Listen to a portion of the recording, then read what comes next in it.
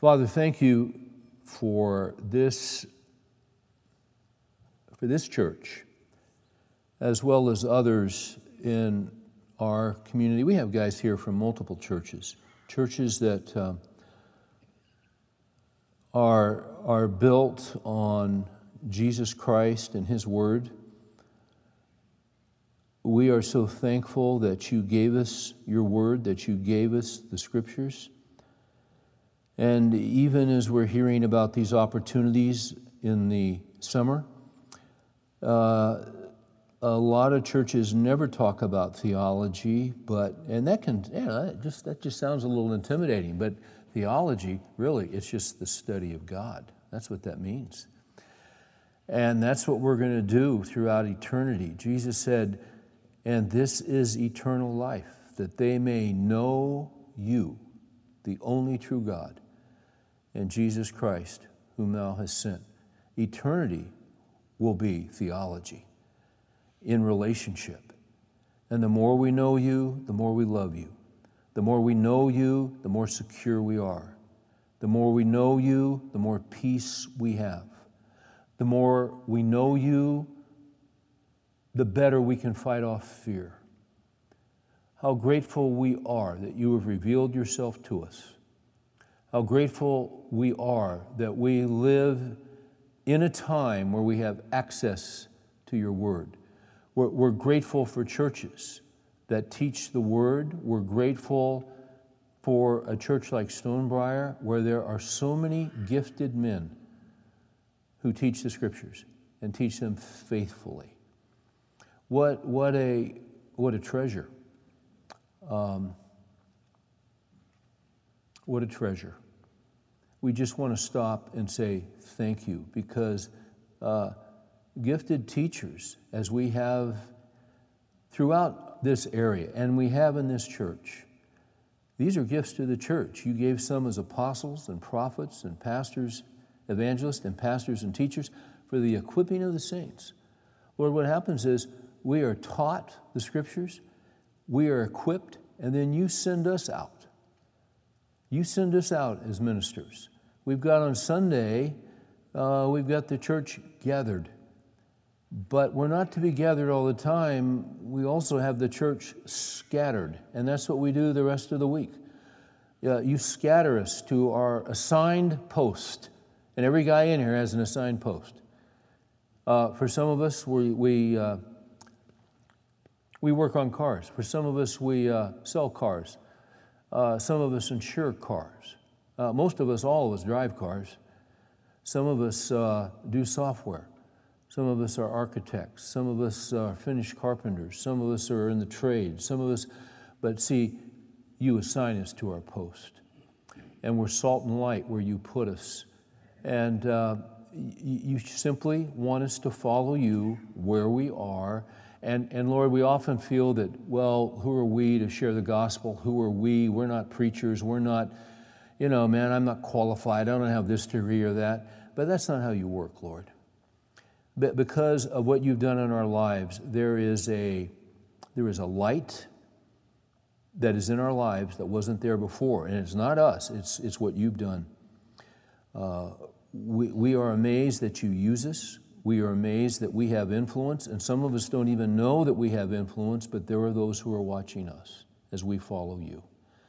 So thank you for the way that you use us, even as we follow you and we're in the process of learning. Thanks for this semester. Thanks for these guys who come with open hearts, open Bibles, quick to hear, quick to follow, quick to obey. What a great group of guys to teach. We ask for your favor over the summer until we, Lord willing, get back again in the fall and pick this up again. Thank you for your faithfulness to us. In every season of the year, your mercies are new every morning. We thank you for this. Now instruct us tonight as we finish out this semester, we pray. In Jesus' name, amen.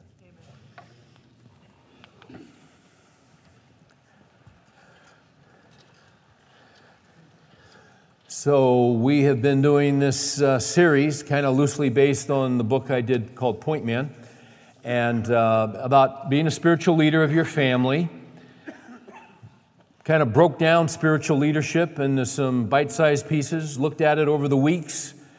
I got to the end of the book about 4 weeks ago and didn't want to start a new series, and I thought to myself, well, if I was writing Point Man all over again, what would I put in that I didn't put in the first time around? And that's kind of what we've been doing over the last several weeks. So we talked about a leader and his depression. We talked about a leader and providence, God's providence in our lives.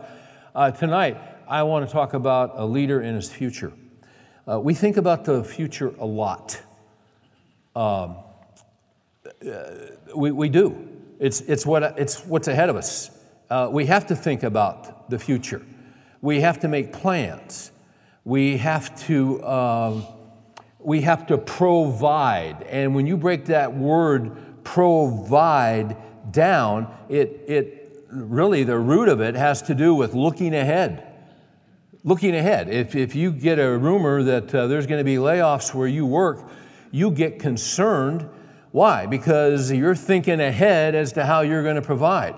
Men are called to provide.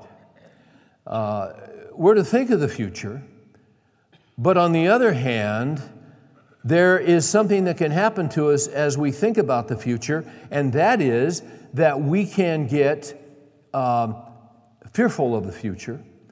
We can get anxious about the future. We can find ourselves in a position where we almost become obsessed with the future, especially when we're living in times like we're living in. I'd like you to turn with me to 2 Timothy chapter 1, verse 7. Paul is talking to his young protege, Timothy. And if you ever watch some of these detective shows on TV, and they're following a series of crimes, and what they do is they figure out, they think it's one guy who's doing this, and what they do is they kind of put together a profile on this guy. There are certain guys in Scripture that here and there we have enough biographical information about them that you can get a profile on them. And one of those guys is Timothy. And one of the things that we find out about Timothy, because he was with Paul in 1st and 2nd Timothy, this guy was a key player. He was a young man. We have some biographical information on him. I'm not going to go into much of that except to say this. One of the things we know about Timothy is that he tended towards being a fearful guy. Timothy, if he had played football, would not have been a middle linebacker. Middle linebackers, any guy who's a linebacker or a free safety, if you look deep into their eyes, you'll see the word tilt. There's something not quite right because they have no fear. My youngest brother, Jeff, was a linebacker. Jeff was a walk-on at UCLA. Jeff always had knee problems. He had his knee drained 65 times at UCLA. And they said, that's it, you're done, no more. So he went and played rugby for 14 years. Rugby is football without pads. Tough sport. And so now Jeff, I don't know, how many surgeries, 20, 21, 22, 3 knee replacements before he was, I think, 40. At the outset, 42. Lives in chronic pain to this day. But see, so much of that was Jeff's temperament. Because in the time he was a little bitty guy, he had no fear. He was just crazy. I'm serious. It was just in him. And he had 2 older brothers, and he was going to outdo us. And, we were bigger, but that wasn't going to stop him. And I remember when I was in college, and Jeff was playing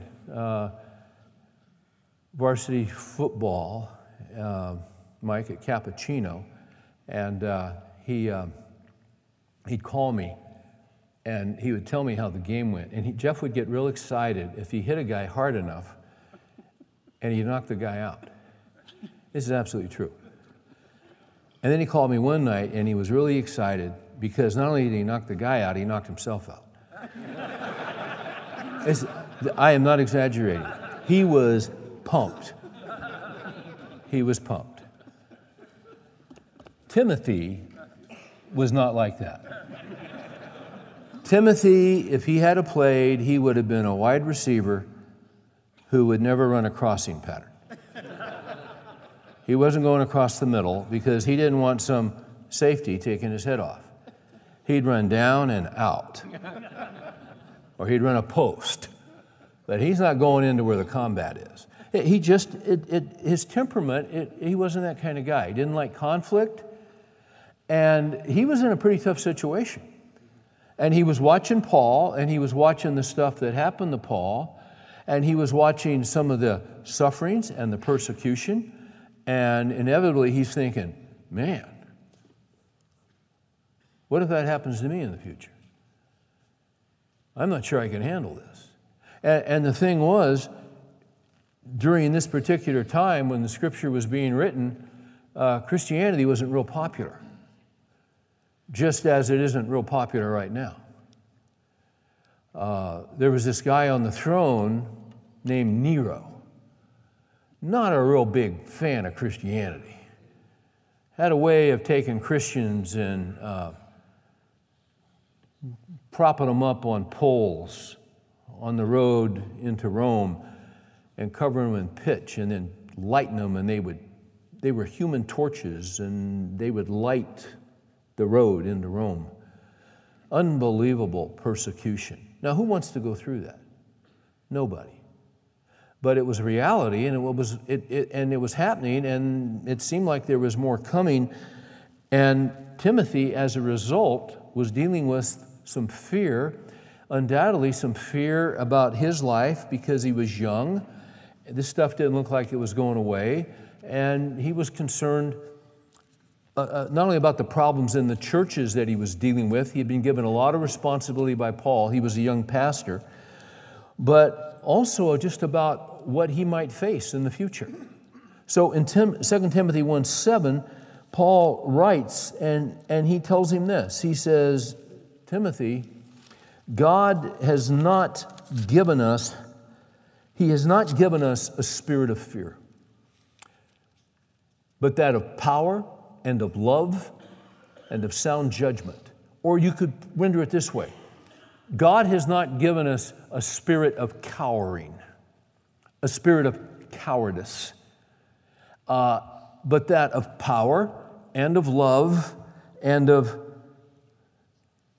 sound thinking or sound discipline. Discipline is a result of sound thinking. You see, that stuff's all tied together. And Paul was not trying to just encourage him in spite of the facts. Paul full well knew what the facts were. Paul had been persecuted. It was commonplace to Paul. In fact, he goes on in 2 Timothy, if you look at chapter 3, and as he's continuing his letter to Timothy, he says this to him. I mean, he just shoots straight. 2 Timothy chapter 3, verse 1. But realize this, that in the last days, difficult times will come. Are we in the last days? I think so. We're definitely closer. We are closer into the last days than Paul and Timothy were. You see?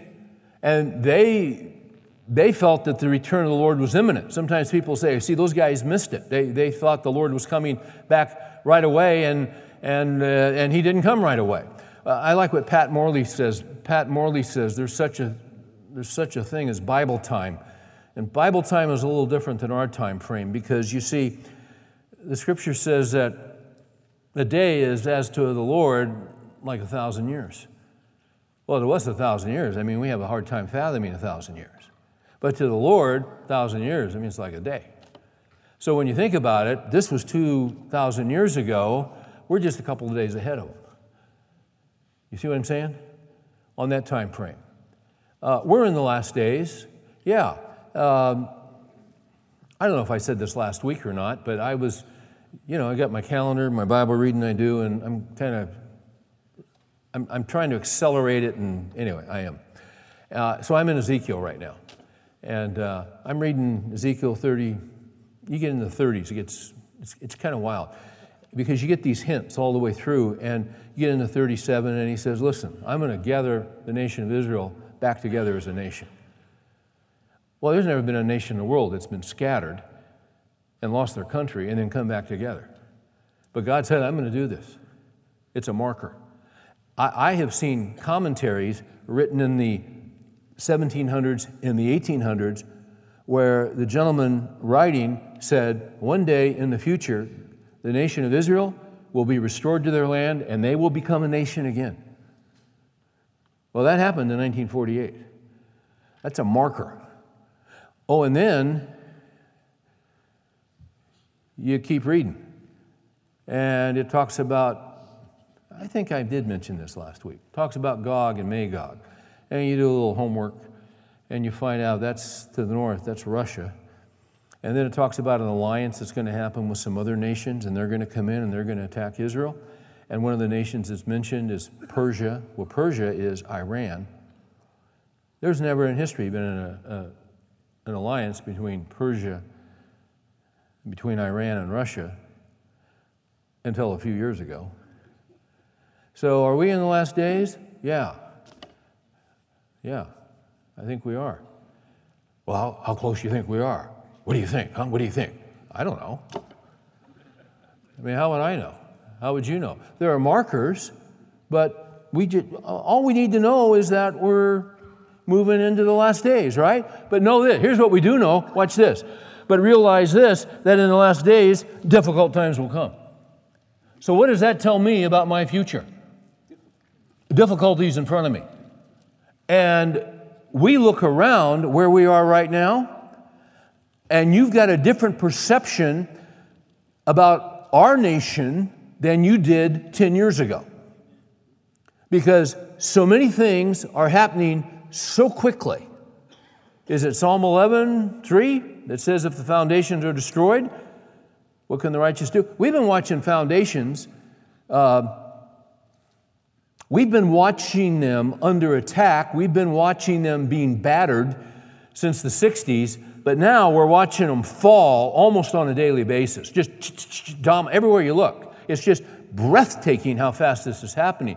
And here is why, you see, I want to address this issue of a leader and his future, because we're Americans. We have lived in a time of tremendous prosperity. We've lived in it's been unbelievable. If you're a baby boomer, we've had conflict and we've had some difficulty. We've been a blessed nation. Things are changing. Things are changing, and they're changing rapidly. And see, guys, think about this all the time.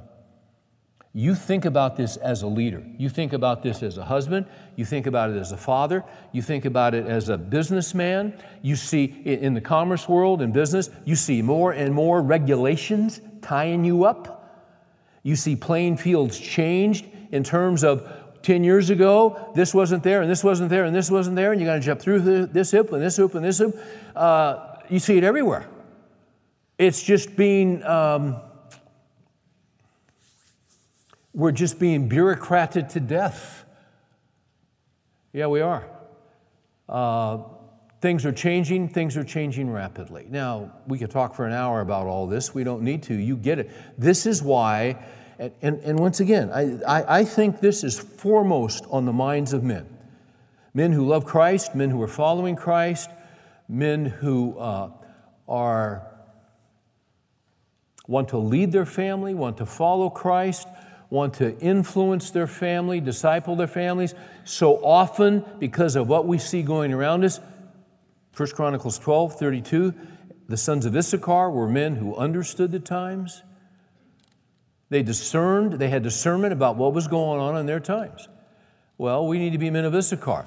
We need to understand our times. There is a rapid shift, and it's going down like dominoes. Okay? So then what does that make me think? I often think, what kind of world, what kind of nation are my kids going to live in?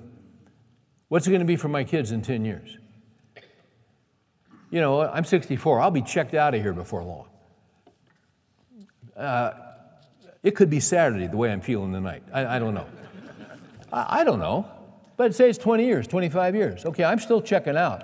I'm not going to be around for a lot of this stuff, but my kids are and the grandkids are. You ever think about this? You think about it all the time. Don't you? And you read your Bible, and you know what Jesus said in Matthew 24, and you know 2 Timothy 3, verse 1, but realize this, that in the last days, difficult times will come, and you know we're in it. And it's going to pick up momentum. You know that. For men will be lovers of self, lovers of money, boastful, arrogant, revilers, disobedient to parents, ungrateful, unholy, unloving, irreconcilable, malicious gossips, without self-control. Think about that. Without self-control. How often do you see that now in our culture? Everywhere you see no self-control. Why? Because I have the most important thing in life is my personal freedom. I have rights. My rights, my personal freedom trumps everything else. I don't need self-control. I don't need to be controlled by law or authority or anything. And if you don't agree with me, I'm going to take you down and I'm going to destroy you.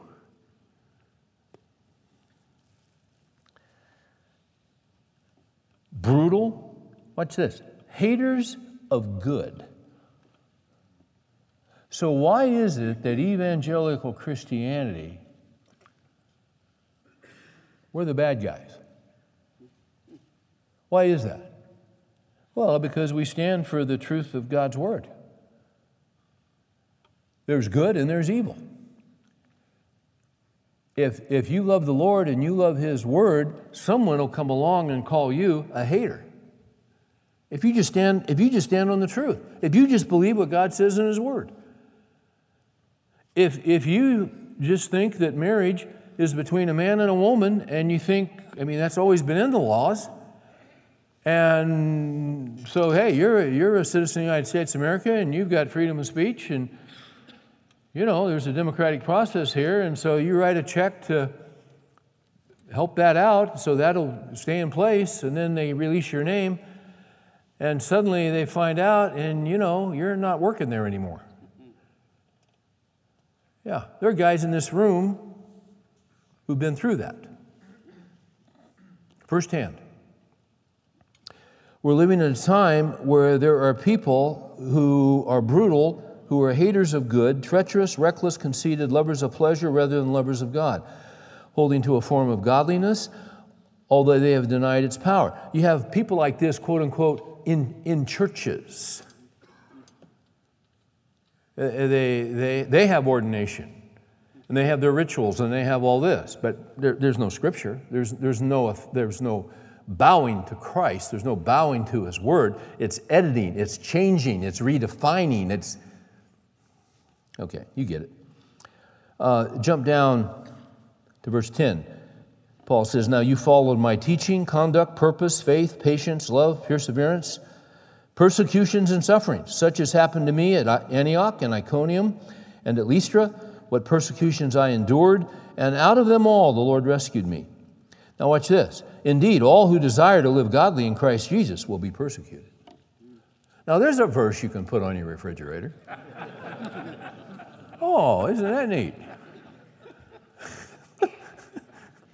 You don't see that in Christian bookstores calligraphy too often, do you? You see a lot of bumper stickers on some guy's truck? "Indeed, all who love will be persecuted."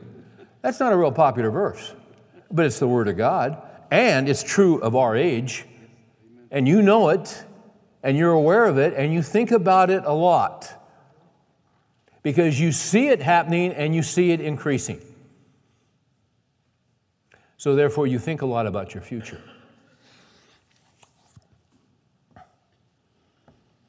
"But Steve, things are going to get better and better. I really believe that." Well, you're wrong. Not because but look at verse 13. "But evil men and impostors will proceed from bad to worse, deceiving and being deceived." Okay? Now watch this. You, however, you, Timothy, you, continue in the things you have learned and become convinced of, knowing from whom you have learned them, and that from childhood you have known the sacred writings which are able to give you the wisdom that leads to salvation through faith which is in Christ Jesus. All Scripture is inspired by God and profitable for teaching, for reproof, correction, training in righteousness, that the man of God may be adequate, equipped for every good work. Every good work. Scripture is sufficient. I had a guy today walk up to me with a little booklet that is the best-selling Christian book in the world right now, a little devotional. And he said, I've been reading this for 3 years. And when I read this, it's like I hear the voice of Jesus. And he said, what do you think about this book? I said, I'm familiar with it. He said, well, what's your take on it? And I said, well, can I see it for a minute? And he said, sure. And I said, well, let's see what edition this is of this book. And so I went to the introduction, and the lady who wrote the book is called Jesus Calling, in case you're wondering. I went to the introduction, and I said, let me see if I can find something here. And I'm flipping through, and I'm flipping through, and I'm flipping through, and I go, right here. And then she talks about a book that she read that really influenced her, written by two people who helped her understand how she could hear the voice of God. Now, I said, what's interesting about that paragraph is that later editions have been taken out by the publisher. Because that book, which has influenced her, those people are not Christians. Those people practice what the Old Testament would call divination. They are not Christians. They don't believe in the Scriptures. They're not under the authority of the Word of God. This is a completely foreign concept to the Word of God.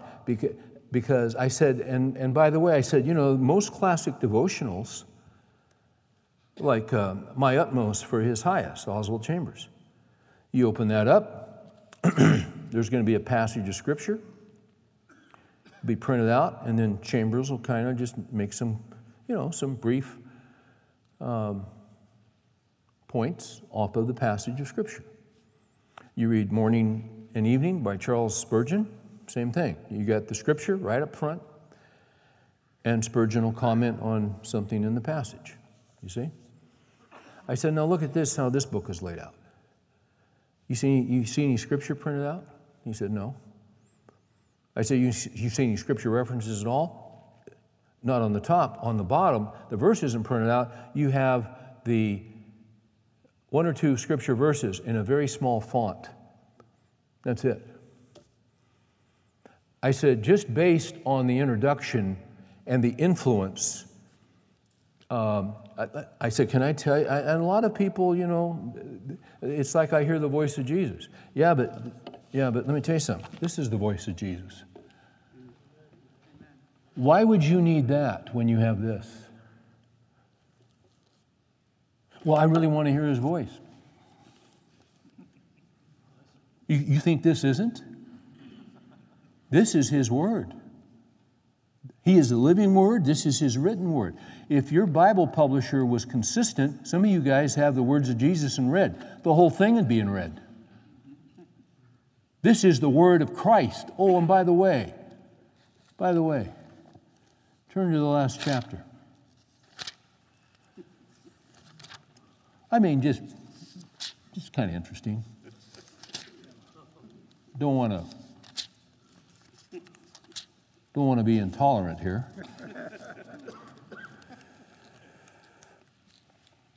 Revelation 22, verse 18, I testify to everyone who hears the words of the prophecy of this book.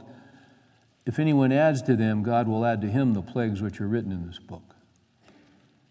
If anyone takes away the words of the book of this prophecy, God will take away his part from the tree of life and from the holy city, which are written in this book. That's not the only place in Scripture where it says that. You don't add to and you don't take away from this book. Because this book is not Microsoft Word, it's the Word of God. You don't edit it, you don't highlight it and cut it and paste it and delete it. And, oh, what did I just hear? Oh, Jesus said this to me. Here, let me write this down. I'm telling you, that's not the voice of Jesus. Now, it may sound similar in some spots, but as some have analyzed it, the same themes are talked about over and over again, but certain themes are never talked about that are consistently talked about by Jesus in his book. Why go for a synthetic? Why go for the substitute when you got this? I had no intention of doing this tonight on that point, but it happened, and it's the best-selling Christian book in the world.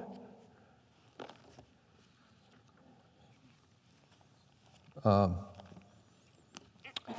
it's influenced by two women who have absolutely nothing to do with Jesus Christ. So consider that. And plug it in. This book is above every book.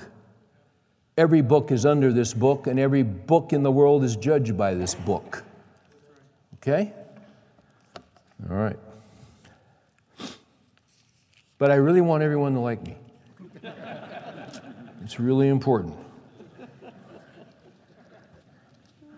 But see, and James Montgomery Boyce, who for a long time was pastor at 10th Presbyterian, died of cancer just a few years ago. Great scholar, great man of God, who followed Donald Gray Barnhouse in that pulpit at 10th Pres in Philadelphia. And James Montgomery Boyce saw this coming 20 years ago. He said down the road, the real issue is going to be not the inspiration of Scripture, it's going to be the sufficiency of Scripture. Is Scripture sufficient? This says, watch this, all Scripture is inspired by God, profitable for teaching, reproof, correction, training in righteousness, so that the man of God may be adequate, equipped for every good work. The idea there is that the man of God may be completely furnished, equipped for every good work. In other words, what you need to be completely furnished is here. It's nowhere else. So you don't need that. You need this. And the more you put this in your mind, the more you don't need little sweet nothings being whispered to you that you think is, you need the Word of God is what you need. You don't need something dipped in milk chocolate. Do you?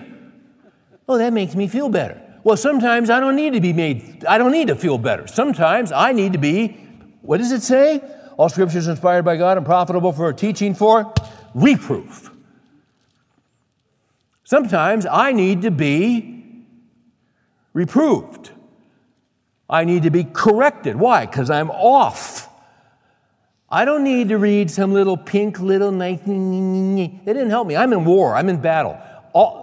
Go to Hebrews. Where are we going?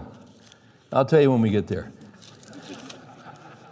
Go to Hebrews 4:12. For the word of God is living and active and sharper than any two-edged sword, and piercing as far as the division of soul and spirit, of both joints and marrow, and able to judge the thoughts and intentions of the heart. There is no creature hidden from his sight, but all things are open and laid bare to the eyes of him with whom we have to do. He knows my heart. He knows what I need. When I need encouragement, He encourages me. When I need to be reproved, He reproves me. Just like we do with our kids. Only He does it far better than we. He never makes mistakes. We do. You see what I'm saying? I don't need some nice little soft little voice. Oh, I think that's Jesus. I need His Word. I need it. I need the whole thing. Am I making sense? Okay? And listen, we're living in last days, in difficult times. I need the truth. I need the truth of God is what I need. You look out at the future, how do you have any peace? How do you have any hope? So much of the Christian life is fighting off fear. Is it not? Yes, it is. You know as well as I do, every time you turn on the news, The freedoms we've had are being taken away. They're being bureaucrated to death, or they're being in the courts to death, or litigated, or this, or this. Freedom of speech, you can kiss that off. You better toe the party line. Freedom of religion, you better kiss that off if you believe this book. You got a pastor in Arizona in jail for having a Bible study in his home with more than the allotted number of people. You got a county in Virginia right now mandating how many people you can have meet in your home. What? The freedoms are being taken away. And let me tell you what that means. That means difficult times are going to come for believers in Christ. You know this, you know it, you think about it all the time. So here's my question. And you say, some of you guys have been here and you say, you know, Steve, I've heard you talk about this before. In fact, I've heard you talk about this a lot. There are two things you're going to hear me talk about a lot. Number one is where we are, and number two is the sovereignty and providence of God. Because for where we are, if you're not firmly grounded and rooted on the sovereignty and promise and providence of God, hey man, you're toast. It's curtains. How in the world are you going to be a stable influence for Christ in your home? How in the world are you... we talked about being a spiritual leader. Husband and father, you're leading your wife and kids. You want to spiritually lead them and be an example to them in Christ. And we've talked about the different aspects. But you see, a double-minded man is unstable in all his ways. In the midst, as things get more difficult and they get tougher and tougher, you know what your family's going to need from you? They're going to need you to be calm. They're going to need you to be stable.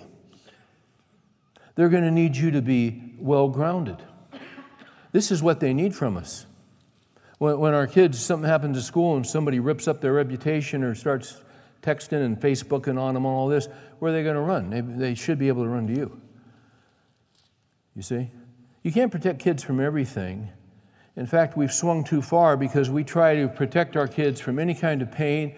We don't want them to take risks. We don't want them to get hurt. You can't do that. And we need God's wisdom as fathers to know when a kid needs to take a risk, because you can't put fear in their hearts. You've got to let them take a risk.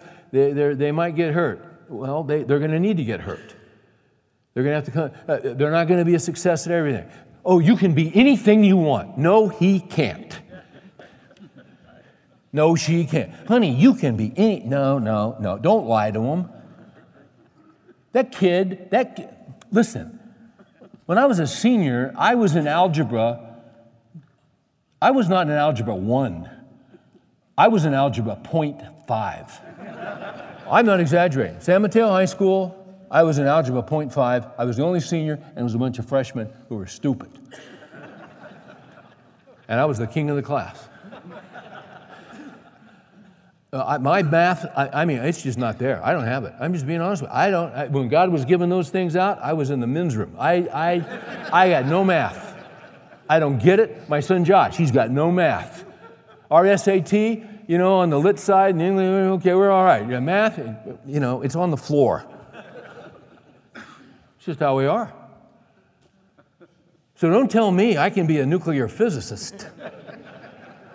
Oh, Steve, you can be... No, I can't. I don't have the aptitude. I don't get that stuff. But But where are they wired? Where are they gifted? You see? Or they're not good at sports. They go, well, you know, you got to be... You're not cool if you're not good at sports. No, you're not, son. Come here, let me talk to you. Let me tell you something. Let me tell you something about football, okay? You see these guys walking around in your school, and they're taking steroids and all this stuff. Let me tell you something. Let me tell you something about football. Football is a game. It's a game. It's fun. Baseball is a game. Basketball is a game. But they're games. They're games. And there are guys who are really, really good, and a few of them are going to make it to the top, and they're going to make a lot of money. And then about half of them, they're going to be done after 3 or 4 years, And most of them are going to be, not most of them, but a lot of them will be bankrupt and lose everything by the time they're 30. See, what I want to prepare you for is life. Life. Games are fun. Yeah, it's fun. You get out there and play ball, but it's not life. It's a game. Well, I want my son to hit a curveball. How about a moral curveball? You ever talk to me about that? Because it's going to get tougher and tougher. See, what are needed are fathers, grandpas, who are stable, who are calm as things get tougher and tougher. And the only way you do that is if you're planted on the sovereignty and providence of God. Now I want to pull this right back to 2 Timothy 1:7. God has not given us a spirit of fear. This is why so much of the Christian life is fighting off fear. Fear about your work. Fear about, man, what if I don't get it? What if I don't get promoted? All right, let's say you don't get promoted, okay? Fear about, or I've lost my health, or this. So much of life, there's 1,000 different areas you're fighting off fear. And one day you're fighting off fear over here, and then that gets taken care of, and the next thing you know, you got fear over here. You're always fighting off fear. All right, now let's walk through this. And so much of this has to do with the future. Okay. How do you provide stability as a leader? How do you provide a sense of calm and a sense of wisdom for your family, for your wife, when difficult times are coming and we experience? How do you do that? God has not given us a spirit of fear, but of power. Power. Okay? And of love, and of sound judgment. Let me tell you what he's talking about here. The way you fight off fear of the future is by focusing on the power of God. That's how you do it. That's number one, is the power of God. You know, guys, there are certain verses that should be go-to verses that you should have in your life, that you should get to know and get familiar with and write down on Post-it notes. And I've said this before in here, but man, how do you memorize Scripture? Well, here's one way you can do it. If a verse hits you, get a Post-it note, get 3 or 4 of them, write out the verse. Put it on your mirror where you shave in the bathroom. Put one on your dash in your car. Put one on your desk where you work, and then somewhere else. And just leave them there for about a week. That's all you need to do. And I'm going to tell you something, at the end of the week, you're going to know that verse. Right? Why do you know every Beatles song that's ever been written? Because you heard it so many times. Well, you look at that Post-it note in the car, and then you look at it in the bathroom, and you look at it in your office, and you look at that Post-it note 600 times in a week, and guess what? You're going to know all the words of that verse. Just like that song. So flip over. Here's a verse we've gone to many times in here. Let's talk about the power of God. Let's go to Daniel 2. Okay?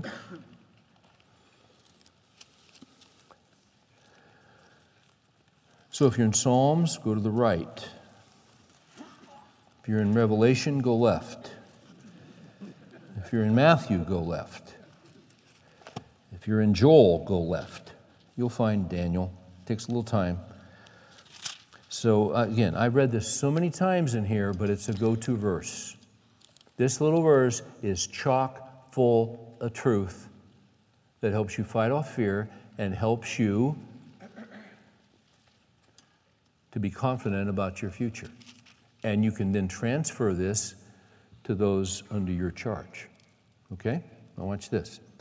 And the context is Daniel is in this foreign land. The king has a dream. And he says to all the guys, I want you to tell me the dream. And they say, we can't do that. Well, Daniel can, because God's given him a gift. Daniel is revealed. God gives the interpretation. He gives him the dream and the interpretation in thanksgiving to God. I think we read this last week. But I want to say to you, these are go-to verses. You might even think about working on them over the summer. Okay? Watch this. 2:19, the mystery was revealed to Daniel in the night vision. What mystery? What the king dreamt. Then Daniel blessed the God of heaven. Daniel said, let the name of God be blessed forever and ever, for wisdom and power belong to him. Okay, I'll ask the same question I asked before. How much wisdom does God have? All wisdom. All wisdom. Okay, let's stop right here. You're worried about the future. You're worried about laws that are being changed and ignored. You're worried about this and this, about the government and all this. All right, now you got to stop and ask yourself, this is crazy. This is nuts. How did all this happen? Well, God put them there. God put them in there. It says wisdom and power belong to him. How much wisdom does God have? Follow me here. Don't lose me. God has all wisdom. How much power does God have? All wisdom. Keep your finger there and go to Isaiah. Go to the left. Go to Isaiah 40.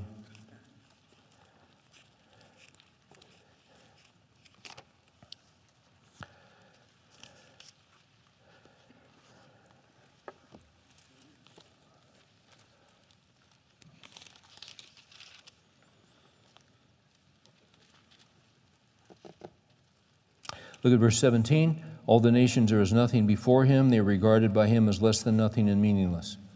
So a lot of your worry, what is it about? It's about nations. Maybe this nation. Okay? You know what God says about it? You know what God says about this nation? It's meaningless and void in terms of being compared to him. By the way, then go to 22. It is he who sits above the circle of the earth, and its inhabitants are like grasshoppers. So those people you think are powerful, God says they're like little grasshoppers. Look at 23. He it is who reduces rulers to nothing, who makes the judges of the earth meaningless. Scarcely have they been planted, scarcely have they been sown, scarcely is their stalk taken root in the earth. He merely blows on them and they wither. It's called term limits. And he sets the terms. And the storm carries them away like stubble. Okay? You say, man, I'm really worried about where we are. And I say, okay. You say, man, I don't get this. I mean, you're saying God put them in? Well, look at, go back to Daniel 2, verse 21. Wisdom and power belong to him. You say, yeah, everything's changing so quickly. Well, look at the next line. It is he who changes the times and the seasons. He removes kings and establishes kings. So those who are in authority, how'd they get there? He put them there. You say, yeah, but they're crazy. Yeah. And they're against God. Yeah, they are. But who put them there? God did. Oh, I don't get that. Yeah, but he has all wisdom and he has all power. And in his wisdom and with his power, he put them there, and he put them there for a reason that you and I cannot fathom, because his ways are not our ways and his thoughts are not our thoughts. But they couldn't be there unless he put them there. And by the way, he controls them and he owns them and he runs them. Proverbs 21:1, the king's heart is like channels of water in the hands of the Lord. He turns it whatever way he wishes. Proverbs 21:1 is another go-to verse that will help you fight off fear of the future. Okay? Your life is never in the hand of a court or a judge or a jury or this guy or that. Now, if you've disobeyed the law, God uses human institutions. I'm not denying that. That's Romans 13. But ultimately, every decision that affects your life doesn't come from them. It comes from the Lord. Okay? Don't forget Proverbs 21:1. Go to Proverbs 16. You're saying, well, wait a minute. That jury may decide they want to go against me and all this. Okay, let me show you something. Proverbs 16:33. What I want you to know is, when you take 21:1 of Proverbs, the king's heart is like channels of water in the hands of the Lord. God turns it whatever way he wishes. So those in authority, those who have the ultimate authority, God turns their hearts and they do what he says. Now, look at Proverbs 16 and verse 33. The lot is cast into the lap. That means if you go to Vegas and you see some guy throwing dice on the table, come on, baby, come on, baby. He throws that dice. You know how it's coming up? God already determined how it's coming up, because the lot is cast into the lap, but it's every decision is from the Lord. What do you think about that? If it's true of dice, it's true of any human institution. So that means Your life is never in the hands of a human institution. Your life is in the hands of God who runs human institutions. You see? So if they laid you off, it's because He wanted you laid off. Because they couldn't lay you off if it thwarted His plan for your life. Am I making any sense at all? You see? Jesus said to His disciples, they're going to call you up one day before the council, and you're going to be in hot water. And you're going to think, what am I going to say? He said, don't worry about what you will say. It will be given to you in that hour. I will give you what you need. Why? Because He controls humans. He controls human hearts. He has, you say, that's crazy. He has all power. If you're saying that some official or this guy runs your life, then God doesn't have all power. But God has all power, and we saw that last week in Nebuchadnezzar, where Nebuchadnezzar thought he had power, and God said, you're going to graze with the Angus for 7 years. And He did. Now see, once again, the reason I go over this is because we're constantly barraged with the fact that all these institutions and government intrusion, all this controls my life and your life. It doesn't. He controls them. This is why we don't have to fear the future. We fear God. And the fear of the Lord, not the terror of God, but the awe of God. The fear of the Lord is the beginning of wisdom. How do I live with wisdom in a time when difficult times are coming and they're getting more difficult? By fearing Him instead of men. Am I making sense?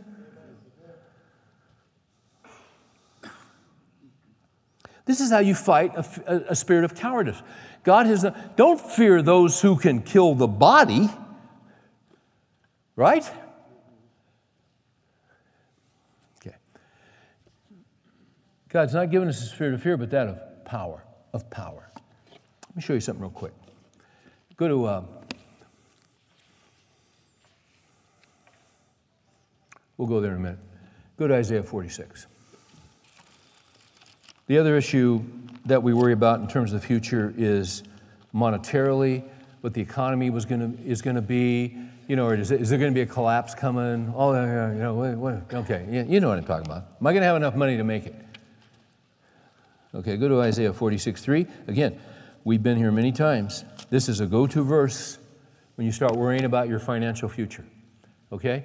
You lose your retirement, or you lose your pension, or you lose this, or your premium you hit in the meeting, as I was in this week here with staff, and you know, this has gone up, and this is going up, and teachers, their premium's going up, and you go, oh my gosh, how am I going to do this? All right, watch this. 46:3, listen to me, O house of Jacob, and all the remnant of the house of Israel, you who have been born by me from birth, and have been carried from the womb.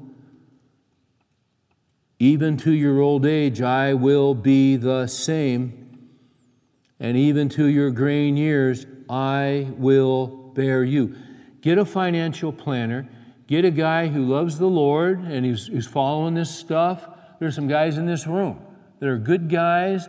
They're not only looking at the market, they're asking God for wisdom. You want to, hook up with a guy like that. But see, ultimately, nobody knows except God. Watch His promise. Watch His promise. Even to your old age, I will be the same. Even to your graying years, I will bear you. I have done it, and I will carry you, and I will bear you, and I will deliver you. Is that any more clear?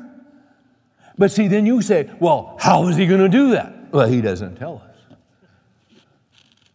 He just tells us that He'll do it. Why would you need to know how when you're not there yet? You see? You just need to walk in wisdom and just know that He's going to carry you. He's been carrying you your whole life. You see? Don't you look back and you've seen times where God carried you through? Sure you do. You're not going to stop carrying, even to your graying years, even to your old age. Hey, and you know, we get older in life and certain things happen and we don't have what we used to have and all that. That's okay. Nobody wants that, but you know what? He's going to carry you right on through all the way to glory. He's going to carry you. And then all this nonsense and all this suffering and difficulty and you're not quite who you used to be, let me tell you something, you're going to be somebody you never thought you'd be. It's going to be unbelievable. This isn't all there is. It's momentary light affliction. So you don't have to fear the future. But see, once again, this is a go-to verse, Isaiah 46:3. Go to 2 Kings chapter 3. And see, listen, hey, let me tell you how this is a wonderful verse. Isaiah 46:3, God says, I'll bear you, I'll take care of you, even to your going year. How can he say that? By his power. By his power. Nothing can stop him. Nothing. Nothing can stop him. Nothing can stop him from accomplishing what he wants to accomplish in your life. Nothing can keep him from bearing you and from carrying you and from taking care of you. And he has made promises that seek ye first the kingdom of God and his righteousness, and all these things shall be added unto you. That is your daily need and provision. He will make a way. You don't know how. And it doesn't matter if you've lost it all. It doesn't matter, because he is God and he has all power. Does this not help you?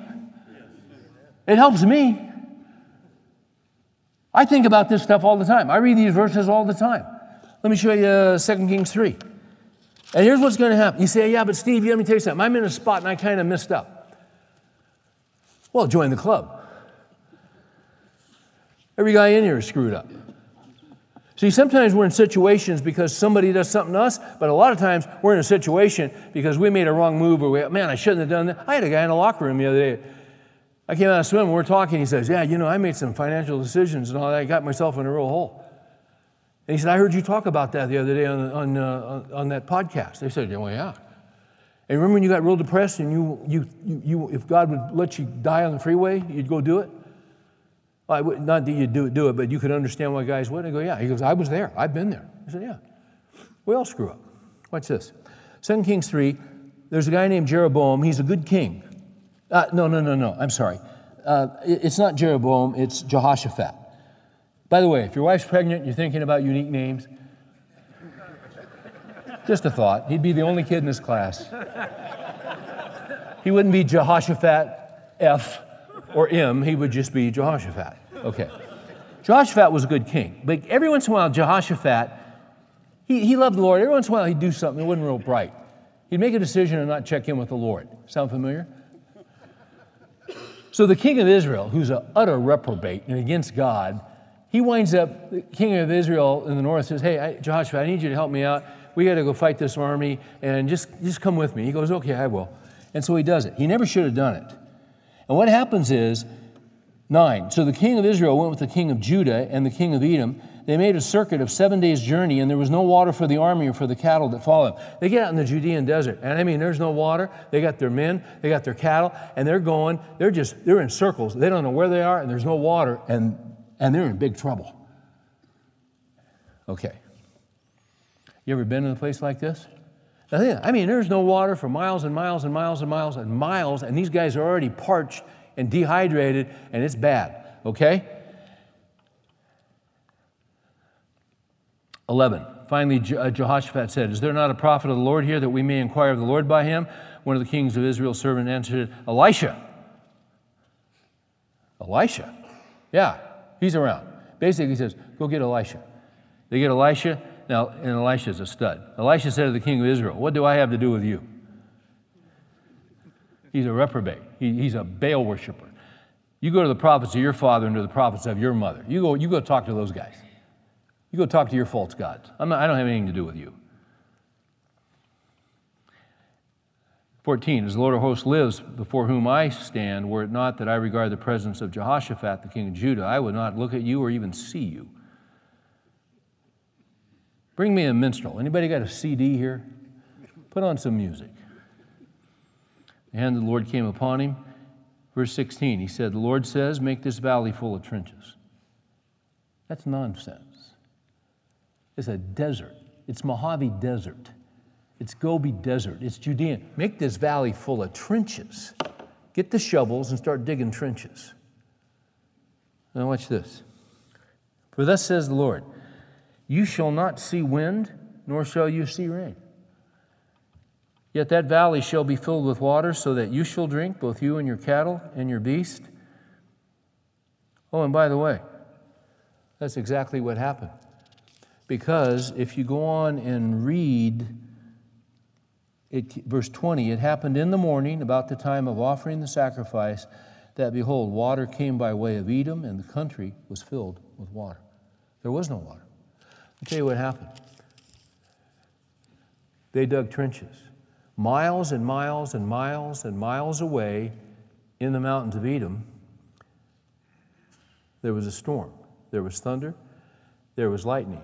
But they were so far away, as verse 17 says, you shall not see wind, nor shall you see rain. It was so far away, they never saw the storm, they never saw the rain. It was up in the mountains. But what God did is, in His power, He brought a storm to the mountains, torrential rain that came flowing down the mountains, and as it came into the desert valley floor, and it reaches a certain border where it usually stops, it didn't stop because they had dug trenches, and that water came and filled the trenches. And if you go on and read what happened, because that water is coming down out of those mountains, and there's that reddish sandstone, it had that reddish sandstone tent, and then the sun is hitting that reddish sandstone tent, and the enemies they were pursuing looked upon that from a distance, thought the valley was full of blood because the armies of Judah and Israel had turned on each other, and they said, they've killed each other, let's go in and get their spoil. And they go in, and the army of the Lord is waiting on them, and they destroy them, just as it said in verse 17, in verse 18, verse 18, He will also give the Moabites into your hand. So what does God do? He fills it with the water with trenches. There was no possible way of trenches, but in His power, He sends a storm miles away. It comes down the mountains, hits the trenches, fills. Not only do they give them the water, it destroys their enemies. Oh, is that not amazing? Is that not amazing? All right, look at verse 18. This is but a slight thing in the sight of the Lord. It's no big deal. Why? Because of His power. So here's my question. Where are you, and what are you fearful about? The power of God. You say, but Steve, I've kind of screwed up, and I don't always do the things I should do, and well, neither did Jehoshaphat. See, he's our Savior. Jehoshaphat was in this position because he didn't consult with the Lord, just as I haven't and you haven't at times. And then what do? We go, wait a minute. You know what, Lord? I kind of screwed up here. And what did God do? He comes with His power, and He rescues, and He saves, and He delivers by His power. Why? Because He loves us, because we're in Christ. God has not given us a spirit of fear, watch this, but of power and, what's next? Love. Love. And see, we think we're not lovable because of our sin. But let me tell you something. He loved us before we loved Him. In fact, we love Him because He first loved us. Even when we were dead in our trespasses and sins. Go to Romans 8, maybe the greatest chapter in the entire Bible, because it sums up the entire gospel. Romans 8. Romans 8 is pretty much go-to, because it calms you down as you have fear about the future.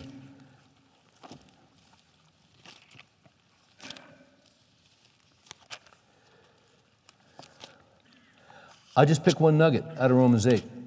Because oftentimes we think because we sin, God doesn't really love us. Wait a minute, He sent His Son to die for you. Look at 8:32. He who did not spare His own Son, but delivered Him over for us all, how will He not also with Him freely give us all things? You don't think He loves you? He sent His Son to die for you. He sent His Son to pay the penalty for your sins. That's why if you look at Romans 8:1, there's no condemnation now to those who are in Christ Jesus. Do we deserve to be condemned? Yeah, but the condemnation that should have come upon us was put on Jesus. The wrath that should have come upon us was put on Jesus, and Jesus paid it all.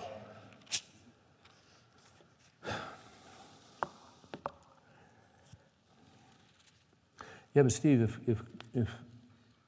but see, God hasn't delivered me. I'm in this really tough spot. I'm in this really tough situation, and I know God has the power, but He hasn't done it. And I know He loves me, but but he just keeps leaving me here, and he's not delivering me. He's not helping me out. How many times have you seen the word wait in the Scripture? Let me give you two verses. Number one, Psalm 84:11. Because of his power and because of his love, watch this. Psalm 84:11. No good thing does he withhold from those who walk uprightly. Did you get that? No good thing does he withhold from those who walk uprightly. Now, does that mean that we have every good thing in our lives that we would like to have right now? The answer is no. Listen to Obadiah Sedgwick. He wrote this. And when he talks about a good man, he's talking about a man that's following the Lord. Listen to this. No good man ever lacked anything that was good for him. I may lack a thing which is good, but not which is good for me. Did you get that? Sometimes you look around and your friends have things that are good and they've been given those things by God and they're wonderful, but you don't have that. And the Bible says no good thing does he withhold from those who walk uprightly. See, the reason you don't have that good thing is that for right now, that's not a good thing for you, although it might be in the future. It would be a good thing for you to be delivered, but you're not delivered right now. Why is that? Because sometimes God delays the answer. Why does he delay the answer? Because he is the God, Daniel said, he is the God who has all wisdom. See, I think, no, I need that right now. Actually, you don't. You think you do, but he is the God of all wisdom, and he is the God of all power. And with his wisdom coupled with his power, when it is the best time for you to have that good, you will have it. It will be the right time. The right time.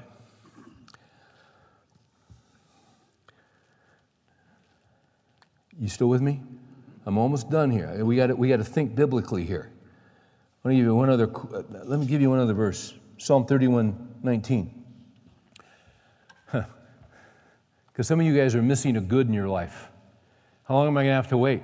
All right, watch this. How great is your goodness, watch this, which you have stored up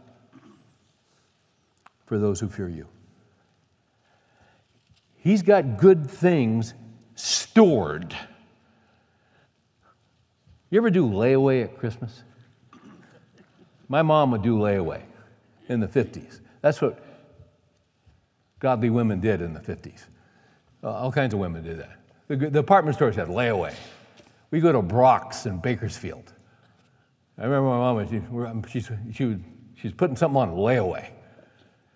They brought layaway back since 2008 because we really need layaway now. And you'd buy something and they'd lay it away in the back room and you'd pay them $5 a week, for 6 months. And then you'd get it paid off just before Christmas and then you'd get it. That's layaway. What does that say, 31:19? How great is thy goodness, which you have stored up, which you have laid away for those who fear you. And he brings it out at the right time.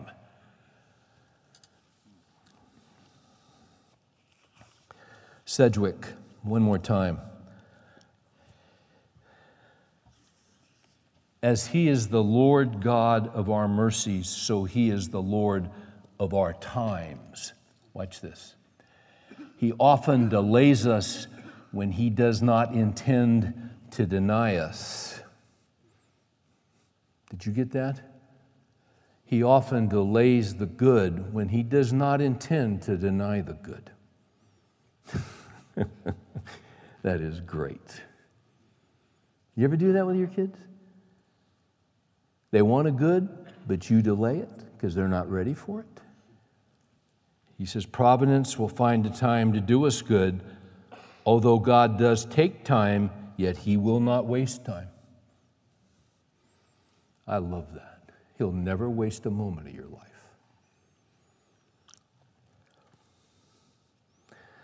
Isaiah 49:23. Know that I am the Lord.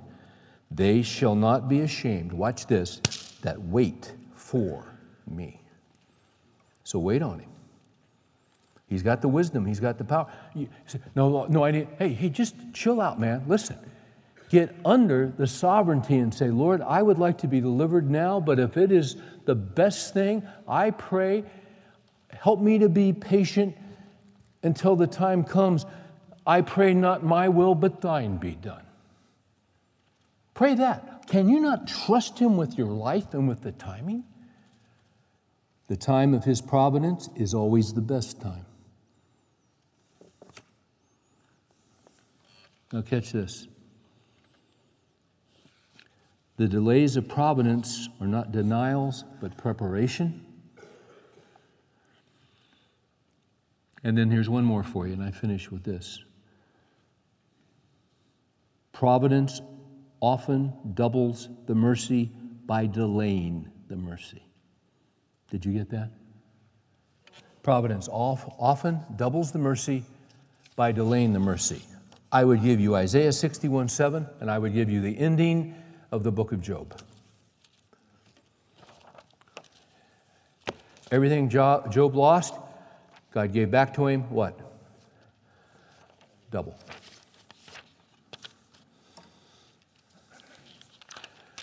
God has not given us a spirit of fear, but that of power and of love. Watch this. And sound judgment. I need to take a step back when I'm facing a fearful situation and use sound judgment by looking at His power and His love and what He has done for me and wait on His timing, knowing that at the right moment He will do good and He will deliver. And not only will He do that, but often He doubles. When He delays, He doubles. So, recently, I'm talking to a young guy, mid-30s. I've known him for quite a while. Watched him over the years, and it's been interesting to watch him because I watched him get married, a couple kids, all that. Watched him in his career, was in a field. At a certain point, thought that he should go get a seminary degree, which he did, because he thought God was leading him over here, and then he finished that degree, took him a lot of time, worked hard, and then God never led him over there, and he found himself right back where he was in the business world. Somewhat befuddled. Why did that happen? Why did I spend that money? Why did I take all that time? Because that just makes no sense that he didn't get that. God did not open a door. So he's back where he was. And just kind of being faithful.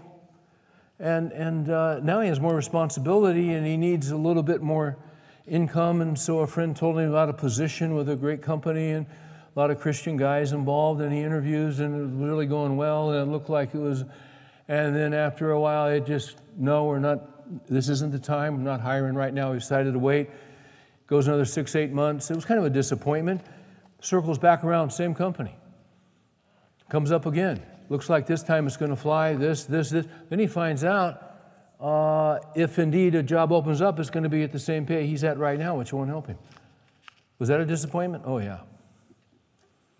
Yeah. And then you got the word, we've decided not to move ahead at all, probably not even in the future. Was that discouraging? Hurt his confidence a little bit? Oh, yeah. He's talking to me, asking me what I think. I said, you know what, I think you're right on schedule, and I think you're right. You're just following the Lord. This is kind of how God works. He works sovereignly, He works strangely. This makes no sense, and He works slowly, right? Not a lot's happening. He goes, yeah. I said, you keep being faithful. Keep following Christ. Keep loving your wife. Keep being a good dad. You're doing a good job at work. Just keep it up. Just be faithful. Out of nowhere. Buddy says, hey, there's this company coming to Texas. You ought to... He does something online. He gets a call. Can you do an interview in a few days? Yeah. They call him, he does the interview. They said, great. Someone will call you in 2 days. They called him in 2 days. They interviewed him. Okay, hey, great. We'll call you in 3 more days. They called him in 3 more days. Right on. Everything they said, they do. And then, what was interesting, this is interesting. One of the reasons they liked him was that he had this degree that no one else they were looking at had a degree even remotely similar, but that unique job, not a Christian company, that would really actually help him in this. And that was one of the things that he thought was waste, actually qualified him in a non-Christian company. Oh, by the way, they hired him. And you know what they're paying him? Double. To the penny. Double. Double. That just happened a few weeks ago. When God delays a mercy, he often doubles. I've seen it in my life. We don't have to fear the future, guys. We don't have to fear the future.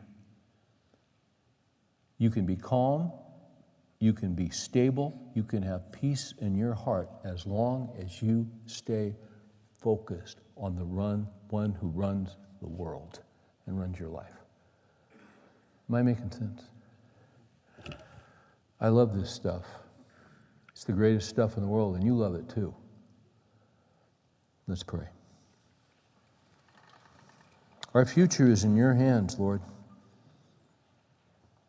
And as you've been faithful to us in the past, you'll be faithful to us in the future. Because of your power, because of your love.